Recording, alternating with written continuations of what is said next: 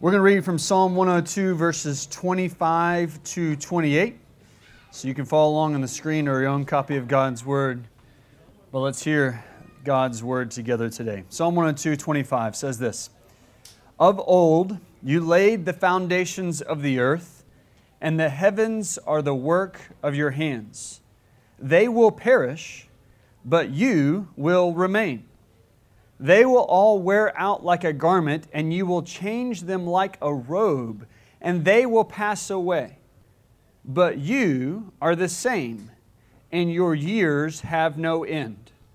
The children of your servants shall dwell secure, their offspring shall be established before you. You can be seated. Let's pray together. Father, we thank you for the testimony of your word and how you have proclaimed your nature, your character, who you are to us. Father, it's a blessing to know you and be known by you. We pray that even now as we hear your word expounded, that we all the more would see how great you are. And then as we see you, we would trust in you all the more. I ask all this in Christ's name. Amen. I think when it comes to change, we have a love-hate relationship with change. There are certain things about change we really like and certain things about change that we really don't like. For example, I think some of us enjoy how seasons change. We enjoy the coming cooler weather and enjoy fall and the start to that.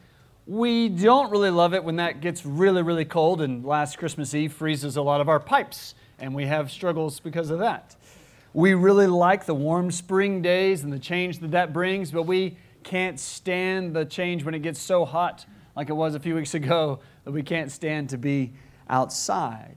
We love the change we see in our kids when they get older and mature and they learn new things and they grow and they develop as people. We so much are just satisfied by it. It's enjoyable to see our kids grow up. And yet at the same time, we hate to lose any passing moment and sometimes feel like time moves too quickly as our kids get older. We love how technology, as it develops, it affords us the ability to do some things that we couldn't otherwise do and be able to research all kinds of things from this little microcomputer we carry around in our pockets and take pictures instantaneously, send them all over the place. Those are all really cool things we love about technology.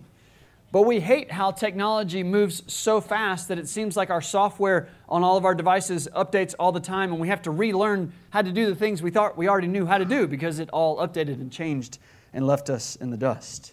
Our world changes so quickly. I mean, just think about how much life is different since the year 2000. That's not that long ago. That's this century. And yet, 9/11 hadn't happened yet. Tomorrow's the 23rd anniversary of the attacks on 9/11. That was just 22 years ago. This last week, I listened to a sermon given in New York City that week, like the week after 9/11 had happened. And as I was just listening to it, I was thinking about all the people listening to that sermon, just like we were, wherever you were at that point. We just had no idea all the changes that attack would bring to our world.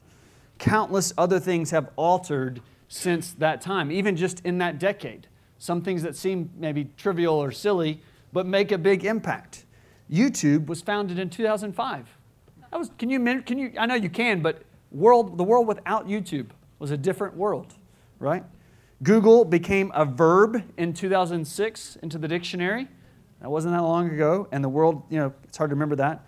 Facebook also in 2006 became available to more than just college students. It was before then that was available, but to all of us, it became available, and social media kind of became mainstream 2006. And then the major inflection point in technology that all of history is going to look back to is in 2007 when the iPhone was first announced. That was not that long ago. And how dramatically different our world is because of that advancement in technology, or regression, depending on how you look at it. I don't know. 2008, a year later, Apple launched something called an App Store and boasted about how there are 500 apps you could download to put on your phone, including things like turning this new touchscreen phone that everybody wasn't sure about. You could turn it into where it makes sounds like a lightsaber. Wow, it's amazing. For reference, in 2002, across Apple and Google app stores, over 9 million apps available, and even more impressive to me, or discouraging, depending on how you look at it, is that those apps generated almost $460 billion of revenue, just the apps that we put on our devices. Our world changes really, really fast. It is rapidly changing, sometimes for the better and sometimes for the worst, and it seems like the only thing constant is change, right? It's progressing constantly. And I think we have this love-hate relationship with change because of kind of two competing desires in our hearts. We have a desire and a longing for stability, do we not? We are creatures of habit to some degree or another. We appreciate and we want certain stable levels of routine and environments and people and things that are predictable because we can thrive and flourish in stability. And when we don't have that stability, and we see this, studies show this, especially as young kids, if there are not certain levels of stability, there is major trauma that happens to us biologically that affects us. We all need a certain level of stability, a certain level of things that don't change. And at the very same times, there are things that we really want to change or really would love if they would change. Things about us, things about other people, things about our personality or circumstances, whatever else it may be. We want some things to change. Why is that? We have these competing desires, love-hate relationship. And surely part of that is a result of being in a broken world, the sin of the world and the way that it has messed things up, leaves us longing for things to change in a certain way. But I think it goes even back further than that. I think that our kind of mixed emotions about change go all the way back to creation. God Himself is unchanging. Our memory verse for the month, Malachi 3:6, I, the Lord, do not change. And yet at the beginning, what's the first thing He did? The unchanging one changed things by creating the world. And He created Adam and Eve in such a way that from the beginning they would be people who changed. They had to eat. That's change. He told them to be fruitful and multiply. That's change. He created them as changing beings. The unchanging one created a changing creation. And even before sin entered, He intended for it to be changing. Why is that? I'm sure it's far beyond what I could comprehend, but at least one reason I think in our design is that we were created to grow. Not just physically, but developmentally, in maturity, and grow in our knowledge of God. We have been studying God's attributes, and we have said that God is infinite, so we can literally spend the rest of eternity growing to know God more. And there is a deep joy and delight in knowing Him better today than we did yesterday. That is a privilege, a gift that God has given us. He has created us to be people who grow and change. So whatever else we're studying about God this fall, we can study and know that He has created us to know Him better. And that is a gift. Today, the attribute we want to meditate on is that God is unchangeable, and we praise Him for that. Again, all these, as you've been along with us, a lot of these attributes have a little more complicated words. So just in case you're reading, that is, the theologians will refer to this as God being immutable, unable to change. Immutable. So we praise God that He is unchanging. In the same breath, I want to invite you to the good news that we are changeable and we are changing. God is unchanging and we are changeable. And this morning, I want to invite you to trust that God to change you. Trust the unchangeable God to change you. Psalm 102 we just read says, of old you laid the foundations of the earth. The heavens are the works of your hands. So God created it all, right? We believe that. Verse 26, they will perish, but you will remain. They will wear out like a garment. You will change them like a robe, and they will pass away. But you are the same. God's Word says that everything changes, including heavens and earth. And compared to God, the very earth being changed is as simple for Him as taking off one jacket and putting on another. Because God is unchanging. He does not change. We, on the other hand, are not just, it's not just that we can change, we are commanded to change.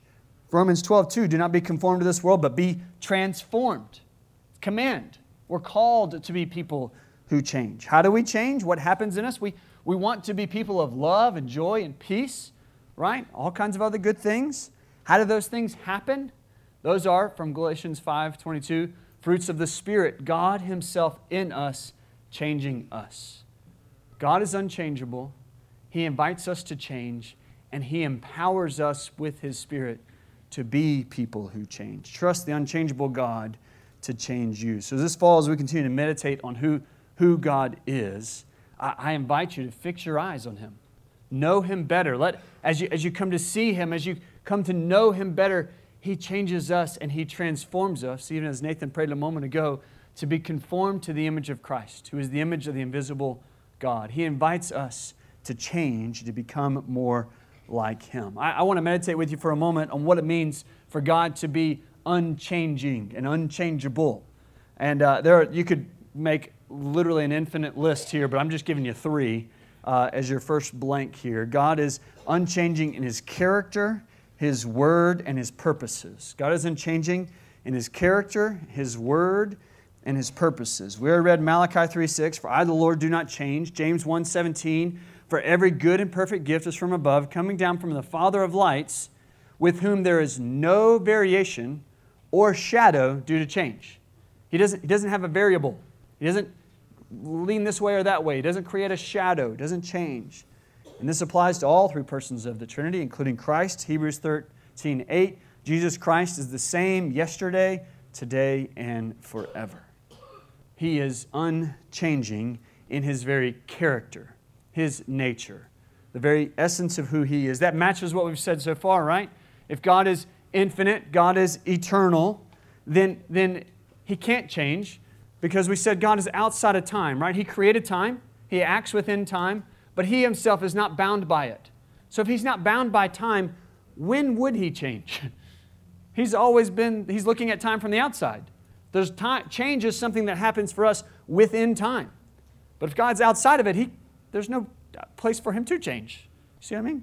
That's odd. All right? If God is not just infinite and eternal, we saw last week He is self-existent and self-sustaining. He has no needs. To change would require or imply some kind of like he needs something, then He got it. He was hungry, then He's full, or vice versa. Those are changes. But God doesn't need anything, so He doesn't change. He is immutable. He is perfect. His very essence, He's completely and fully all the things that He is. He is fully holy. He is completely loving. He is completely gracious. None of those things gets better or worse. He is perfect in His very being. Psalm 18:30, this God, His way is perfect. The word of the Lord proves true. He's a shield for all those who take refuge in Him. Or Jesus' command in Matthew 5:48, you therefore must be perfect as your heavenly Father is perfect. You know how perfect works, right? You can't be more perfect or more perfecter, right? You're either perfect or not. It's either yes or no. If God is perfect, He can't grow less or more of that, right? He is completely perfect, which means He can't go up or down. If He was changing, that would mean He's either getting better or worse. And He doesn't do that. He is perfect.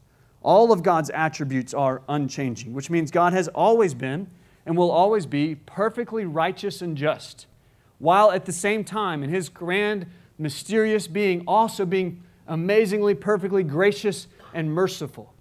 God holds those things together perfectly because He's perfect and unchanging.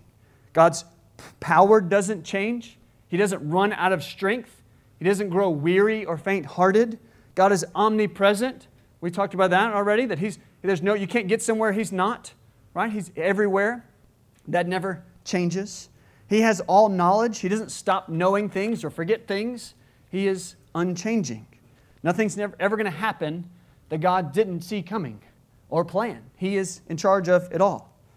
God in His very nature, His very character, He is unchanging.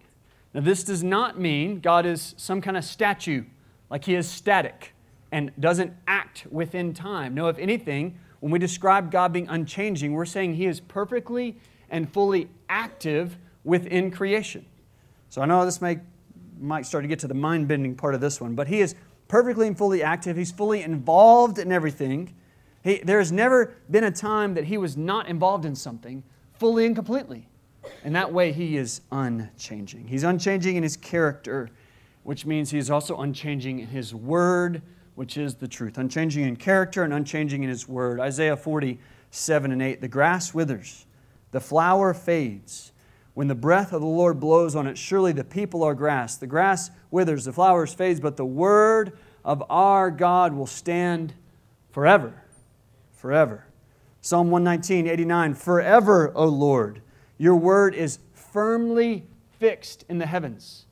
His word is rock solid. It is fixed. It is not changing. Psalm 19:7, the law of the Lord is perfect, reviving the soul. I said perfect, unchanging. He is the Bible. God's word is unchanging because God Himself is the word and is unchanging. So yes, God revealed His word to us over time, 66 books by a couple dozen authors, right? Spread out over thousands of years. So it came to us in the sense that it changed in the sense that it wasn't written down, now it's written down, but the truth of it, the essence of it is God Himself, and that is unchanging. God's truth, God's reality is unchanging. And I'll tell you, if there's anything counterculture I've said so far, it's this: truth is not changing. We live in a pluralistic society that says all truth is relative. You can believe what you want, I'll believe what I want, and we can just all get along. And all these different religions or different ideologies are just different paths to try to live out human satisfaction.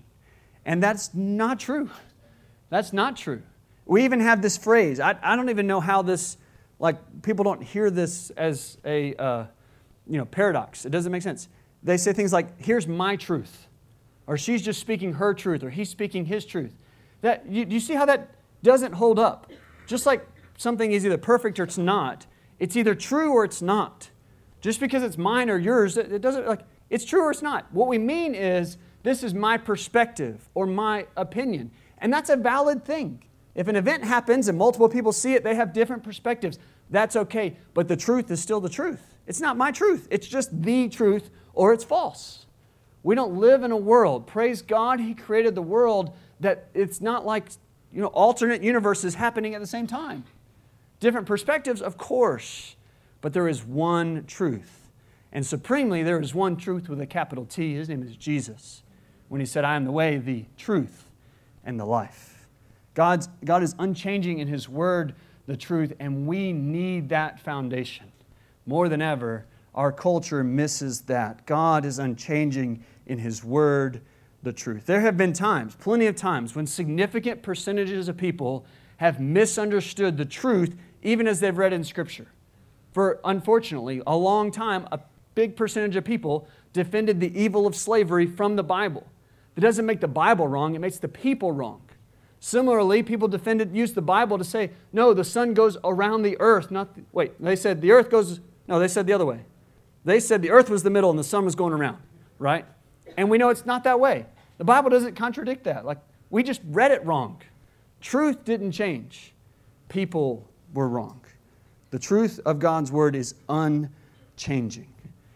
And if God's character is unchanging and His Word is unchanging, the third one I want to give you is that His purposes are unchanging. Now, that's a big topic we'll get back to when we come to God being all-knowing and all-powerful and sovereign. But suffice it for now, I think it's important to see how this fits together. If God's nature is changing, is unchanging, so are His plans. The same plans He made from the foundation of the world are never going to change. He isn't going to get to some point in history and go, you know what? Actually, plan B. Let's go to that one, right? He has had the same plan from the beginning in His eternal nature and is never going to change His plans. And nothing and no one can stop His plans from happening. Praise God. Psalm 33, 10, 11. The Lord brings the counsel of nations to nothing. He frustrates the plans of the peoples. The counsel of the Lord stands forever. The plans of His heart to all generations. You hear that? All these nations are getting together making a plan. And God can just squish them and say, no, this was my plan, and we're sticking with that one. Isaiah 46, 9 and 10. I am God, there is no other. I am God, there is none like me, declaring the end from the beginning, from ancient times, things yet not done. My counsel shall stand, and I will accomplish my purpose. Do you hear that? God declares the end from the beginning. He's already said it. It's already finished. It's already done. He has already accomplished it. His plan will come to pass. Numbers 23:19. God is not a man that He should lie, or a son of man that He should change His mind. Has He said, and will He not do it? Or has He spoken, and will He not fulfill it? We've already referenced Romans 12 speaks of God's good, pleasing, and perfect will. To change something implies getting better or worse. And God does not have a plan that's getting better or worse. It's His perfect plan, His perfect will, and it will be accomplished. God doesn't, to change God's mind would mean that we give Him some information that He didn't already have. And that doesn't happen. If He knows all things perfectly, He's going to make the perfectly wise decision in every situation, and you can't tell Him something He didn't already know to add something and change His mind. Right? God is all wise, all powerful, and His plans never change. He has always been perfect, and He always will be perfect. Nobody has more power than Him that can change Him. Nobody can manipulate Him or bribe Him. He declares the end from the beginning. And I already know all the questions that are coming up in your head, and we'll deal with them another day, right? There's a lot there, I know. But let's just rest in the good, awesome privilege of an unchanging God. It is a great comfort and a great assurance that God is unchanging, because that's the only way we can trust Him. If God could change, our faith would at best be blind in Him. At best, we could say, I can look back in history to the things You've already revealed, and this is how good You've been so far, but I have no guarantee about tomorrow because I haven't been there. And if you want to change God, sure, you can change, but I guess I'll trust You because I got no other options. But that's about as good as we could do.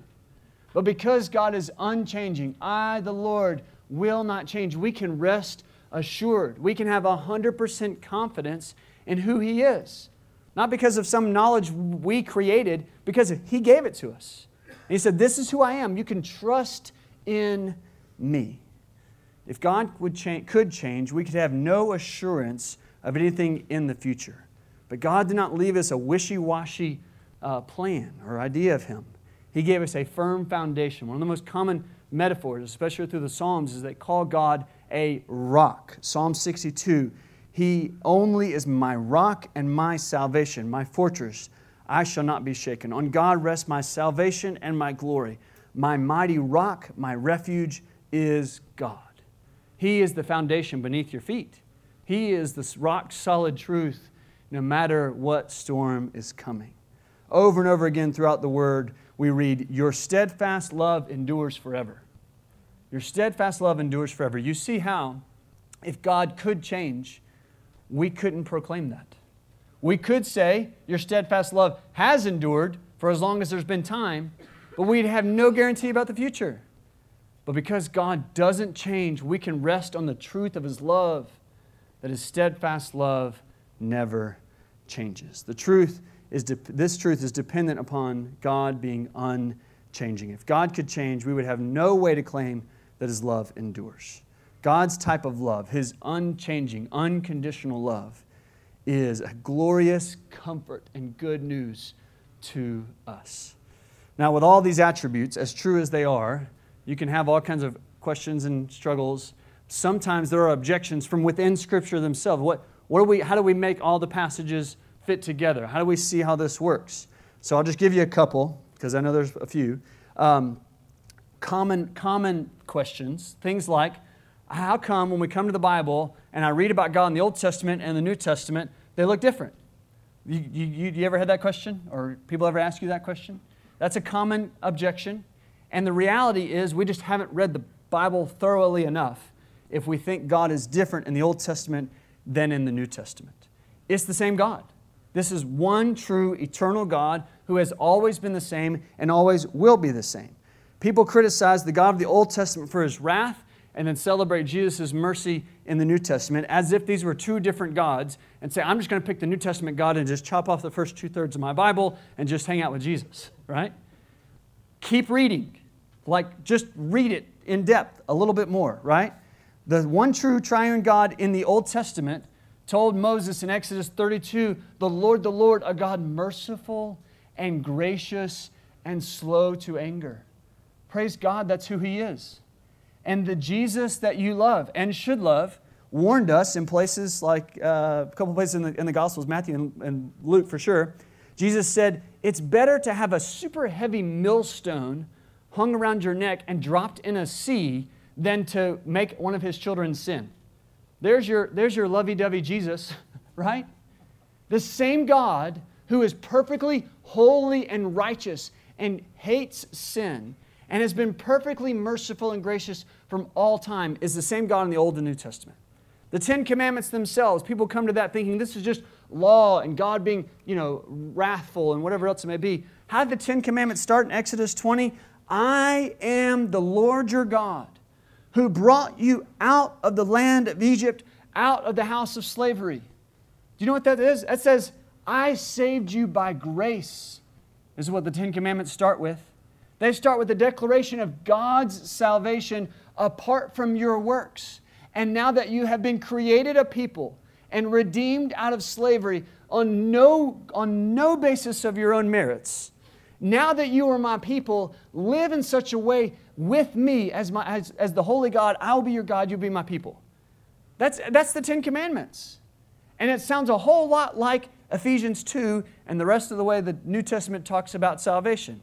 How does the New Testament talk about salvation? You are saved. You went from being dead to alive on no merits of your own, right?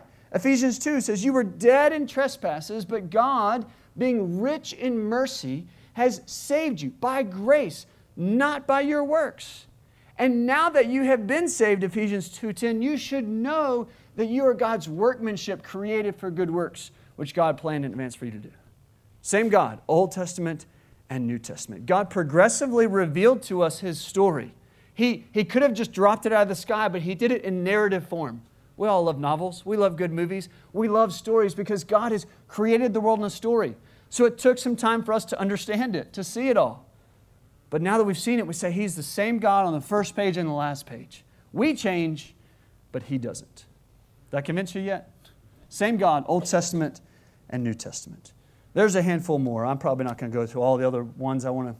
Oh, I got to do one more. All right, Genesis 6:6, 1 Samuel 15:11 are places where we see the Scripture describe God as grieved, or some translations repent, or to regret. And some people come to that and say, well, wait. You say He's unchanging, and yet God grieved or repented, regretted that He had made mankind. Or He grieved or repented that He had made Saul king over the people of Israel. Or what about when He sends, okay, I told you just one more, but here you go. Noah, what about when He sends Jonah and says, if I'm going to destroy Nineveh. Go tell Nineveh I'm going to destroy them. But then He doesn't destroy Nineveh. What happened? Did God not change in all these situations? Well, take the Nineveh one. God pronounced judgment on an unrepentant city and said, I'm going to destroy you. But then something changed, and it wasn't God. They repented. And the same holy, just God who would have destroyed an unrepentant city now does not destroy a repentant city. The thing that changed was their repentance. Same way in the story of right before the flood, 1 Samuel 15 with Saul. The thing that changed was the people got eviler. That's not a word. More evil in Genesis 5 and 6. Saul got evil, became evil. They are the ones that changed. The same holy, righteous judge acts according to the circumstances. You would be an unjust and evil person if you acted exactly the same way no matter what was going on. Whether your kids said thank you or whether they punched you in the face when you gave them supper, you should act differently, right? It's not that you are different. It's that you're acting different according to the situation. Okay, I said I wasn't going to go as far into that, but I did. Here we go. God doesn't change, and I think Scripture is consistent on that. Praise God, He doesn't change. And in the same breath, I want you to hear the good news that we do change. We are changeable. So far, we've been studying God's attributes that are unique to Him in ways that God is God and we are not like Him. We're not like Him. These are called His incommunicable attributes, things that are unique to God. And one of the temptations the devil wants to whisper in your ear, sometimes shout in your face, is you can be like Him. You can be like God in ways that we were not created to be. That was the temptation for Adam and Eve in the garden, to be like God, and that's the same temptation we face. It's a lie from the devil himself to believe you can't change. And here's how that may show up, a few different ways in the same temptation. One temptation is to be so defeated and discouraged and despair and saying, I've tried and I'm just never going to change. I'm stuck in this rut. I'm stuck in this sin, this addiction, this bad habit, whatever else it may be. And you look at yourself and you say, I'm never going to change. And I want to free you that you aren't God. It is good news that you are not immutable. You are not unchangeable. You and I are changeable. God alone is unchanging. Whatever habit you have, whatever path you've been walking down, whatever your past has been, it does not determine your future. God determines your future. God is in control of your life. He can change your heart. God can change you. Do not despair under the weight of practicing idolatry, of making yourself God. You don't have to despair. But the same idea could be taken, instead of with despair, we could bring it to God in arrogance and saying, I'm never going to change. I am stuck in my ways and I'm okay with it. As we get older, maybe especially, but anytime we could just say, this is who I am, you better deal with it. I'm not changing. You need to hear a righteous and holy God who says He alone is the one who is unchanging, and we all will be changed. We will all bow the knee, like it or not, to King Jesus. We aren't king. Be humble before Him. Don't practice idolatry. You can change, and we all will eventually change. Or maybe one more angle on that same temptation is maybe instead of looking at ourselves, we're looking at somebody else, a loved one, a coworker, a boss, an employee, a public figure on TV, and we say, they will never change. That person is just that way, and they're driving me crazy, but I just know they're never going to change. That too is idolatry. They aren't God. You aren't God. God is God. Everybody is changeable. If King Nebuchadnezzar, can be humbled to his knees to proclaim that God is sovereign over the universe and He is not, everybody can change. God changes people. This is the same God we read about in Titus 3 who saved us with the washing of regeneration and the renewal of the Holy Spirit. Do you track what that means? Regeneration, new life. Spiritually, you had no heartbeat before Christ came in. He changes hearts. He brings new life. The Holy Spirit has been put inside of us and regenerates us and gives us a new life. That's transformation. That's how God changes people, is by His Spirit. Jesus told us in John 14, 15, 16 about the Holy Spirit who's going to come and teach us all things. And I already read for you Galatians chapter 5 a minute ago. He puts His Spirit inside of us, and what does He do? He bears fruit. People who did not have joy can have joy. People who did not have peace can have peace. Those are fruits of the Spirit. God changes people. You are changeable. If we can trust our unchanging God, He can change us.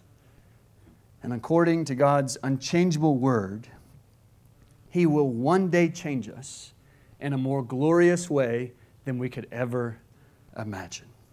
He accomplished for us something that is better than we could have ever dreamed of. And the way He did it, in His incredible, mysterious ways, is just mind-blowing. The unchangeable Son of God took on changeable humanity in order to change us forever. Did you track that? The unchangeable Son of God, that is God Himself, the second person of the Trinity, took on another nature, a human nature. He took on changeable humanity. And the reason why He became human was to take people like us, humans, and change us forever. Jesus is fully God, so He does not change. The Son of God does not change. Jesus Christ is the same yesterday, today, and forever. And in the most profound of mysteries, the unchangeable divine Son of God took on flesh. Though He was in the form of God, did not count equality with God something to be grasped, but emptied Himself by taking the form of a servant, being born in the likeness of men. The unchangeable God became changeable man without losing His unchangeable godness. You got that? I know that's hard, but this is the beauty of what God did. And why did He do that? Why sacrifice that? Why serve that way? He did it to redeem humanity. He did it to save people, to save humans. The only way humanity could be saved is if humanity itself was redeemed. It had to be saved by a human. We needed a mediator to go between God and man. And the story of the Exodus, one of the places where it looks like God changes is He's about to wipe out Israel after the golden calf scenario. He's about to destroy them from the face of the earth. And Moses comes before them and pleads. And God, it looks like He changes His mind. But He didn't change. What changed was that the unholy people of Israel were unholy, and then they were still unholy, but they had a mediator. They had somebody to go between them, between God and them. Moses was that mediator, and he was pointing forward to what Christ would do. We are still the unholy people, but what has changed is we have a perfect mediator, the one who is fully God and fully man. And He came to earth to redeem humanity. And what He accomplished for us will change us forever. Christ came and He died and He resurrected, and the Bible calls His resurrection the first fruits. You know how you and I are going to be changed? One day we will be raised with a new and glorious body. You want to talk about transformation? We are going to have a glorious heavenly body. And all the ways you've been longing for change, all the ways you've been longing to be transformed will become true in the new creation. You and I will be transformed. 1 John 3:2, Beloved, we are God's children now, and what we will be has not yet appeared.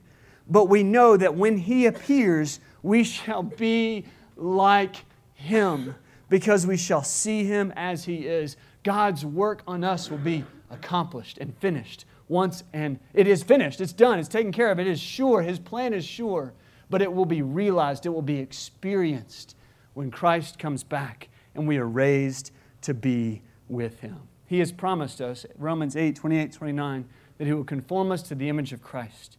All the changes you long for, they will be finished. I mentioned, I listened this week to a sermon from the Sunday after 9/11, whatever it would have been, 9/16 or so, from New York City. Can you imagine? I mean, I put myself like having to preach that sermon in New York City while the smoke's probably still wafting in the air from downtown, from Manhattan. Tim Keller was preaching while facing a whole bunch of questions. I mean, just imagine the questions that are being lobbed at pastors in New York City about God and all kinds of things. And he didn't try to answer them all, but he said, of all the world religions, what they had, what we had just seen on that day on 9/11 was an evil and unjust attack. Right? An unjust attack. Whatever else was going on, this was evil and it was unjust. And Tim Keller said, of all the world religions, only Christianity tells us that the Son of God Himself suffered an unjust attack. He allowed Himself to be attacked without merit, without provocation, without any justice. He went through that. And why did He do that? He suffered for us and He suffered with us. Through all the pains, all the hardships, all the things we want to change, they're not changed yet. We have a God who suffered with us. And what's astounding is that in the most evil moment of all of world history, which is the crucifixion of Jesus Christ, there's never been, never will be something more evil. And yet, God was still on His throne. In that moment. The Scripture says that. Acts 2:23, Peter tells them, you crucified and killed Him by the hands of lawless men. This is evil. And yet, he says, Jesus was delivered up, Acts 2:23, according to the definite plan and foreknowledge of God. God even was in charge of that. And why did He do that? Acts 2:24, God raised Him up, loosing the pangs of death, because it was not possible for him to be held by it. Jesus died so that he could be resurrected and so that you could be resurrected. He came and took on changeable flesh so that we could be changed once and for all in the resurrection. We are struggling in this world, suffering under the changes of all of our fast-moving society and a world that we just want to be redeemed. And we can look to Christ and say, there it is. There's the change I need. I need a resurrection. Trust the unchangeable God to change you. Let's pray. Father, thank you for the grace you have shown us in showing us who you are. We have not earned that at all. Father, we thank you that we get to walk with you and see the way you act in our lives. What a privilege it is to see the blessings you give us. Father, we confess we put ourselves in your place so often and pretend like we aren't changeable. But God, we want to submit before you and plead for you to change us, plead for you to transform us, all the while trusting in the change that you promise will come. Lord, I pray that you'll bless this moment as we respond to you in faith. In Christ's name I pray. Amen.